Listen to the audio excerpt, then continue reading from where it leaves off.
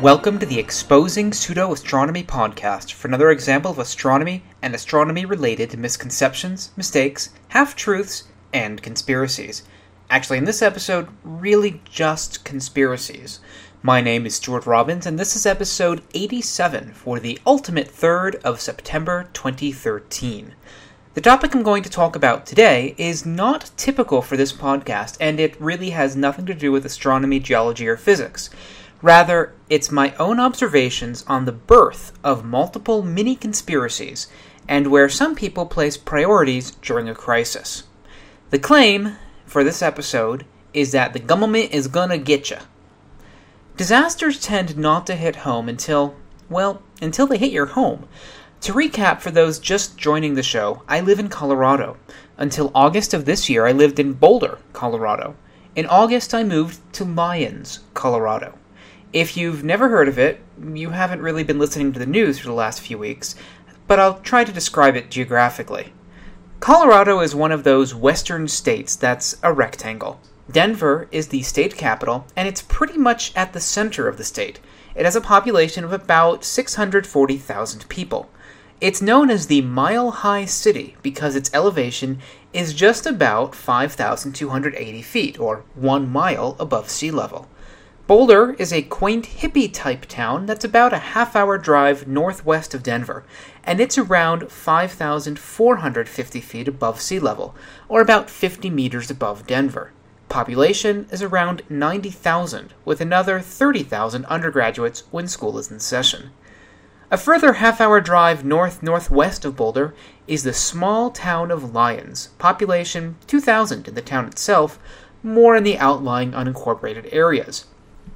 It's pretty much as far northwest as you can get without actually starting to drive into the Rocky Mountains. Its elevation is just slightly below Boulder's. If you were to drive west-northwest, another half hour or so, you would reach Estes Park, a tourist town, population 6,000, and it's around 7,500 feet above sea level. So, you really start to climb into the mountains as you go further west. Another half hour west, and you get to Rocky Mountain National Park. Lyons proper is flat and level, and it has a river that runs through the middle of it. I moved northwest of Lyons, up into the mountains. The country road that you turn onto is roughly 200 feet above Lyons, and then you climb another 500 feet on a dirt road up to the house. Colorado could broadly be summarized as a desert-type climate with rolling hills and tall mountains, but the state only averages 17 inches or about 43 centimeters of rain per year. We hadn't gotten much rain at all this year. We were in somewhat drought-like conditions, even for Colorado. And then, around the evening of September 11th, it started to rain. And rain, and rain, and rain. Estimates are that over the next few days, we got something like 15 to 20 inches of rain, or nearly half a meter. All of our rain for 1 year in just a few days. The ground quickly saturated and it couldn't hold any more water. Small earthen dams that had been built in small resort properties in the mountains around me began to burst, meaning that all the water was no longer collected or stopped in any way. It just flowed, and flowed, and flowed, and flowed. I live in a house with 2 housemates. One got up around 6:30 to get ready to leave for work. The other got up around 7 o'clock. I was still in bed. I was in bed reading some weird emails around 8 o'clock in the morning about lots of rain in Boulder and that one of my jobs was considering closing because of all the rain. Then, a bit later, the University of Colorado campus, my other job, was also closing for the day due to rain. At about that time, the housemate who had left at 7 o'clock came back and said he was here for the day. The other one was as well. Why? I'd asked. I was told to look out the window, down the hill. What was normally a dry gully, also known as the Little Thompson River, was about 300 feet or 100 meters wide. It had completely washed out the only way off of our little mountain, trapping about 50 to 100 households.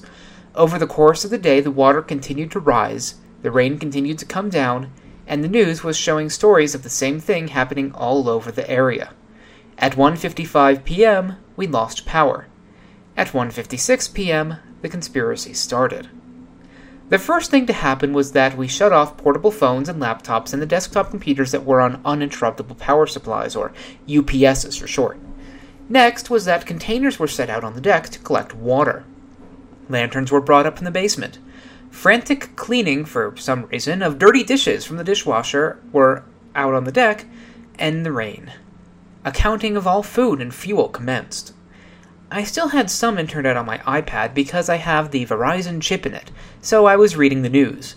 Talk about evacuations was in the news, but there was a resounding, "If they try to take me, I'm not going out alive," from one of the housemates. That was when I realized that I was watching how conspiracy theories develop around severe events. I want to be very clear before I go any further that throughout this, I was fine. We had enough food in the house for several months. It might not have tasted great when we were down to eating dried Tabasco peppers and pecans, but we had food. We also had plenty of gas for the stove for several months and plenty of water in the cistern because we were on well water anyway, and on Sunday we collected another 65 gallons of rainwater off the deck by putting out lots and lots and lots of clean buckets. The house was 500 feet from the river, at nearly 6,300 feet elevation, so we were in no danger of flooding. We suffered a lot less than most people. That's not meant at all to minimize the devastation of other people's homes. I have many friends and coworkers who have hundreds of thousands of dollars of damage to their homes due to flooding or stuff simply being washed away. The ground under the firehouse down the hill was simply swept away, and there is no firehouse anymore after it almost collapsed into the river. But there are other podcasts to discuss that, and news outlets having a field day showing you all the devastation porn that they think gets ratings. The rest of this podcast is about how the roughly 20 or so people that I interacted with, trapped on this side of the river with me, reacted, and how the conspiracies came about and what some of them consider to be priorities.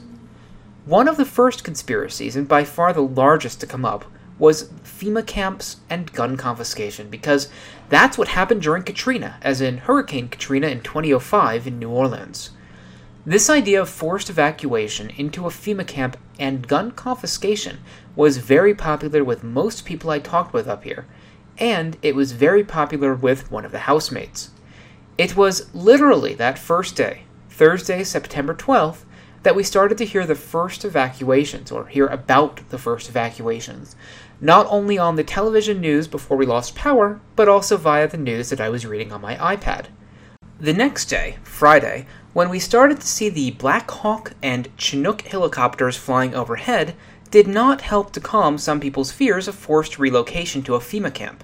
Remarks about, "Imagine a dozen of those Black Hawks coming towards you with missiles loaded," made that fairly obvious.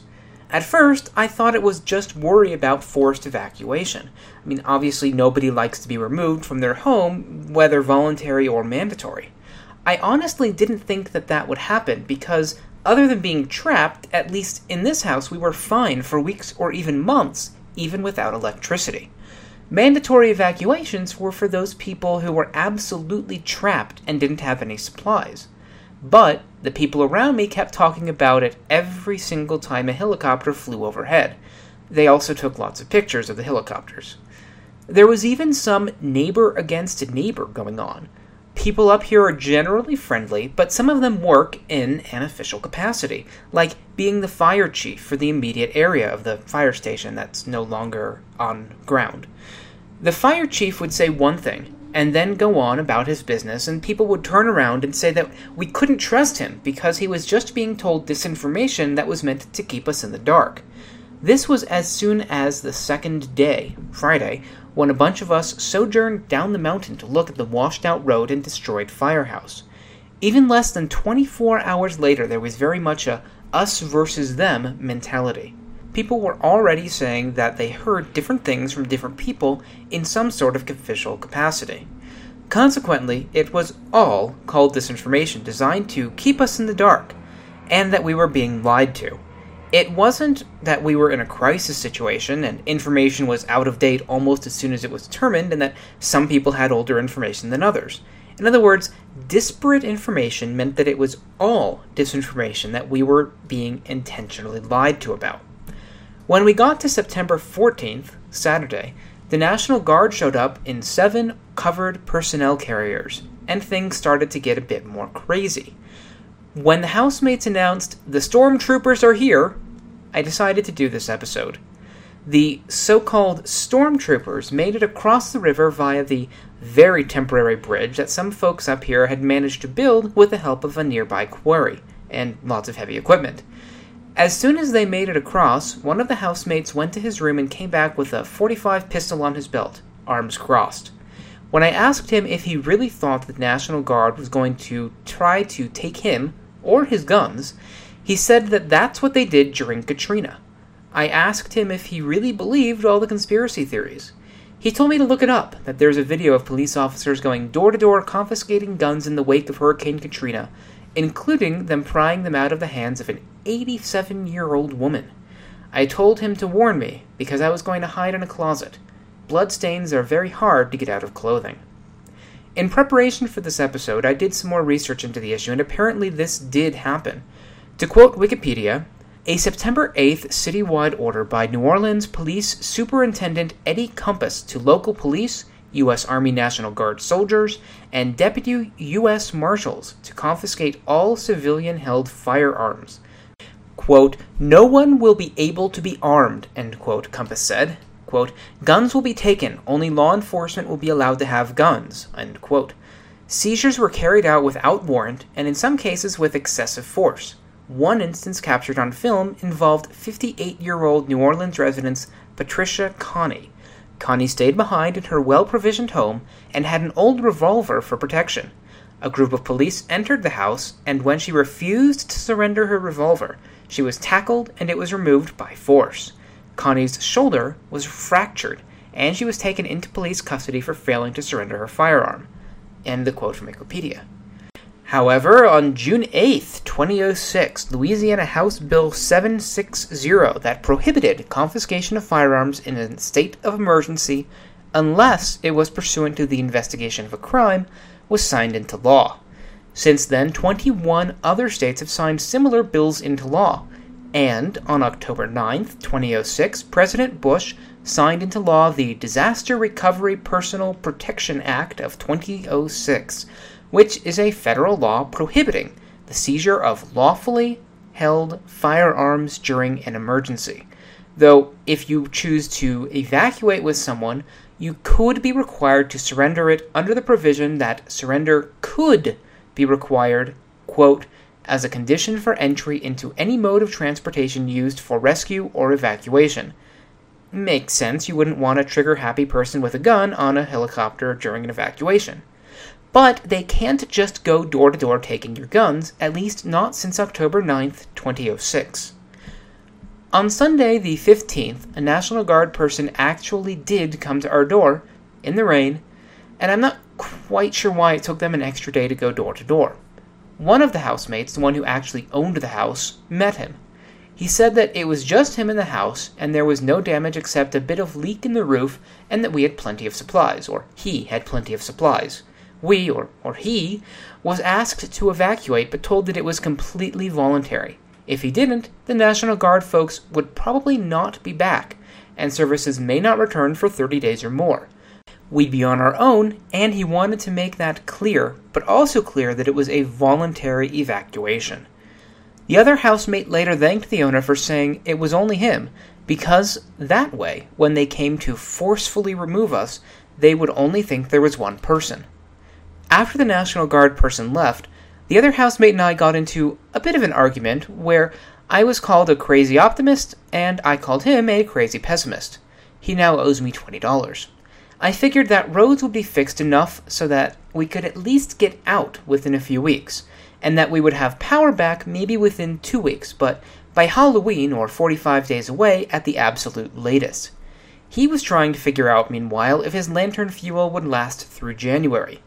He figured that the utility companies didn't care about us. We pay a mandatory $22.50 connection fee per month, regardless of if we have power, and that they would take their sweet time fixing things. And roads? Pfft, they wanted to keep us helpless. I said we would see. He ended up hitching a ride to town on Tuesday about noon so that he could go to work and would just stay with his girlfriend in Denver.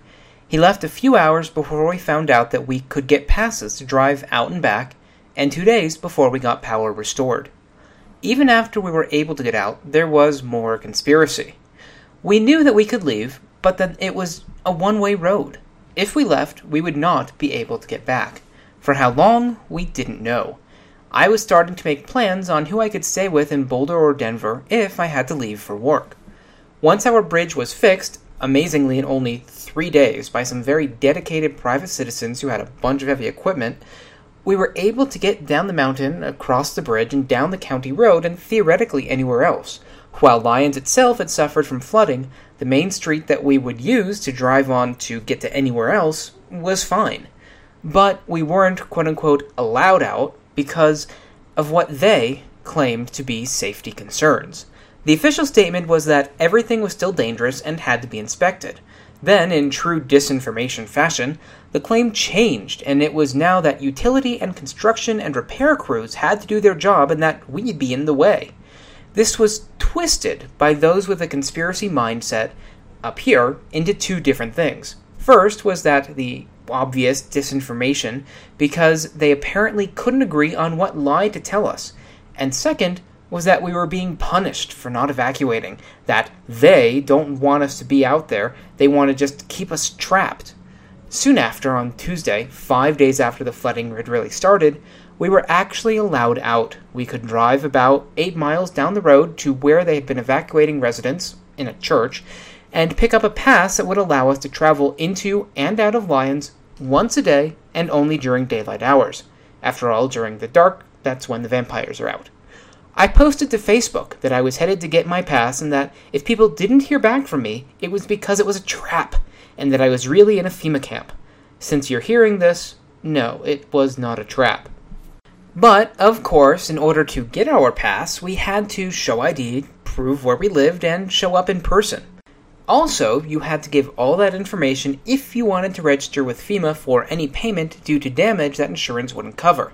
Of course, if you were a really big conspiracy theorist, then you would say that someone caused all of these floods and they're going to cause them in other states just to get everybody to register with FEMA. Anyway, moving on, the conspiracy continued. It now morphed from, we're being trapped up here even though the roads are fine, to something like, they're just trying to exert control over our every movement. And back to the whole disinformation thing. Clearly the roads looked fine to travel on, because they were letting us travel on them, so it was just disinformation that they had to be fixed. In reality, the roads that we travel on are, for the most part, fine. But they all still have to be inspected by engineers to make sure that they really are fine. What looks okay on top may have had some of its foundation eroded and is just waiting to collapse, as one road that I saw nearby and took photos of actually is. Repair, construction, and utilities crews all are rushing to reconnect and fix everything before it gets too cold to do so in a month or two. Every single car that drives by means they have to be more cautious, pause a little bit longer, or in some cases stop what they're doing and move so the car can get by. Limiting travel, per the official story, really makes sense. But it's not hard to see how people who already have a conspiracy mindset will leap to their conclusions. On top of all of that they say, we say stuff, there were a few more interesting characters I met up on the hill. Well, actually two primarily. One was fairly harmless, and since her husband was leading the team that rebuilt our bridge across the river, and a levee to narrow the river to make everything work, I didn't really say anything. On the third night of no power, Saturday, we had a lot of people over for a freezer grill-out party, because I had just been to Costco and had 7 pounds of chicken breast, and other guys had a pound or two of fish and 2 steaks, all in the freezer, all needing to be eaten that night or thrown out. The next day, they had several people at their house for the same thing, even though they had a generator. The 2 housemates and I were among the first to arrive, and we were shown around their really neat house. The wife showed us around because the husband was still working on the bridge. The tour ended near her room where she does crystal work, incense and aromatherapy, and hypnotherapy. I sighed silently and went back downstairs after the tour ended. What really got me, though, was when she started talking during dinner about how we were trapped up here, and even if we were to leave, we wouldn't be allowed back. She was incensed about how they might be okay about going to get necessary things like water or basic food, but that all the food was GMO and that we couldn't go to natural food stores, and also we wouldn't be able to get our supplements from the nutrition or whole or organic food stores. I remained fairly silent. The second gentleman, who was an interesting character, is what I term every conspiracy guy, because he seemed to believe every conspiracy.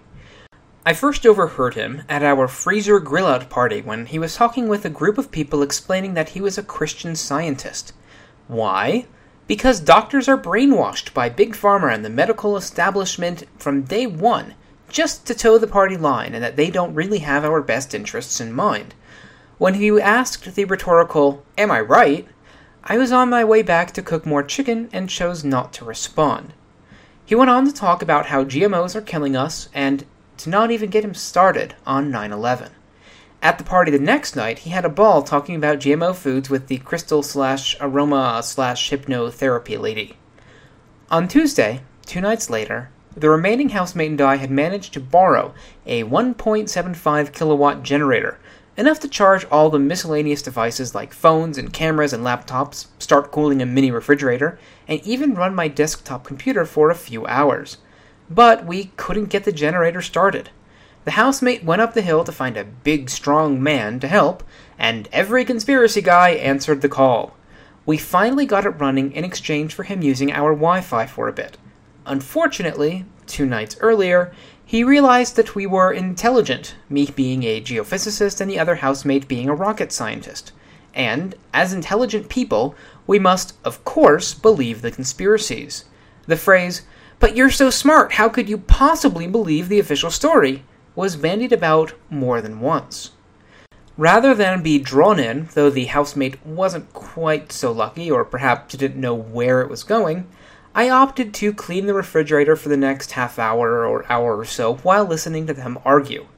It started with the September 11th, 2001 terrorist attacks, and how he's in construction, and there's no expletive way that those towers could have fallen the way they did from those planes. And what about Building 7? I corrected the housemate's response that the steel melted with "it didn't melt, it just weakened." Like, if you have spaghetti that's uncooked, it's still strong, flash cook it for a minute, it's weaker, but still not melted or mush, so that's what's happened. Since I knew it would go on and on and on, I then asked him what it would take for him to not believe the conspiracy, what specifically needed to be explained. Otherwise, we could just go back and forth forever, even though I hadn't really participated up to that point. I think he thought that meant that I was engaging because his response started with "good," and then agreeing with me that we needed to talk specifics. So he said that he needed to know why the towers fell that way that they did, but then he went right back to me realizing that there was no point in arguing with him because he followed that up immediately with, "Because there's no way that they can fall the way they did just from the airplanes." The conversation then went back to me cleaning the refrigerator, while he continued to talk about the New World Order, and how the Rothschilds and the Rockefellers and the Morgans own everything, and they're the power behind the power. They killed JFK, they're trying to destroy the American dollar, they financed both sides of World War II, and then he got into Tesla, and how Tesla was going to provide free energy to everyone, but he was shut down by JP Morgan. Listening to him was sort of like listening to several hours of Coast to Coast AM, but a very condensed version. Now I'm going to wrap up this rather different episode by stating what I've heard Dr. Steve Novella state a few times, but something that you really don't realize until you're actually in that situation yourself. And that's how conspiracies can get started when they surround a non-ordinary, crisis-type situation. It's that there's just so much information going around, and it's changing so quickly as more and more data are gathered, that anyone who already has any sort of natural distrust or dislike for the government or official sources of information can very easily twist that into them lying to you or us. For example, we were told by the National Guard that we would probably not have power for over a month, but then it came back 1 week and 3 hours after we lost it. Was that disinformation spread out by the National Guard trying to get us to leave so they could sweep the house and take our guns? No, it was a pessimistic estimate by the power company who hadn't been able to survey what the damage was and didn't know when they would be able to even get their personnel or equipment to the various sites to survey and repair. I was told so many different things by so many different sources and read so many versions and rumors that spread so quickly that if I weren't already aware of how conspiracies develop, I could very easily have fallen prey to it just like many others. But in addition to that, I learned how some people act and argue their own pseudoscience or conspiracies. I especially found it interesting that there was an assumption that, because one is intelligent, there's no way that they should believe the official story and must believe the conspiracy. And I have to say that the housemate that was all freaked out about gun confiscation is not stupid. He's fairly intelligent and works in a technical field. But as we find out so often in skepticism, being smart does not correlate with how immune you may or may not be to conspiracies. Critical thinking is independent of intelligence and requires one to be constantly vigilant to decide if the most likely explanation is the official story or something else. It's not always the official story, but neither is it always the conspiracy. With all of that in mind, and the fact that I just got power back 2 days ago, this episode is being cut short. I am co-leading a graduate seminar to Yellowstone National Park and the Grand Tetons for a week that covers October 1st, so the next episode may be out either early or late, depending on if I get it done before I leave. Regardless, the episode on whether Mars' moon Phobos is hollow will show a date of October 1st. And if you have an idea for the puzzler for it, please send it in.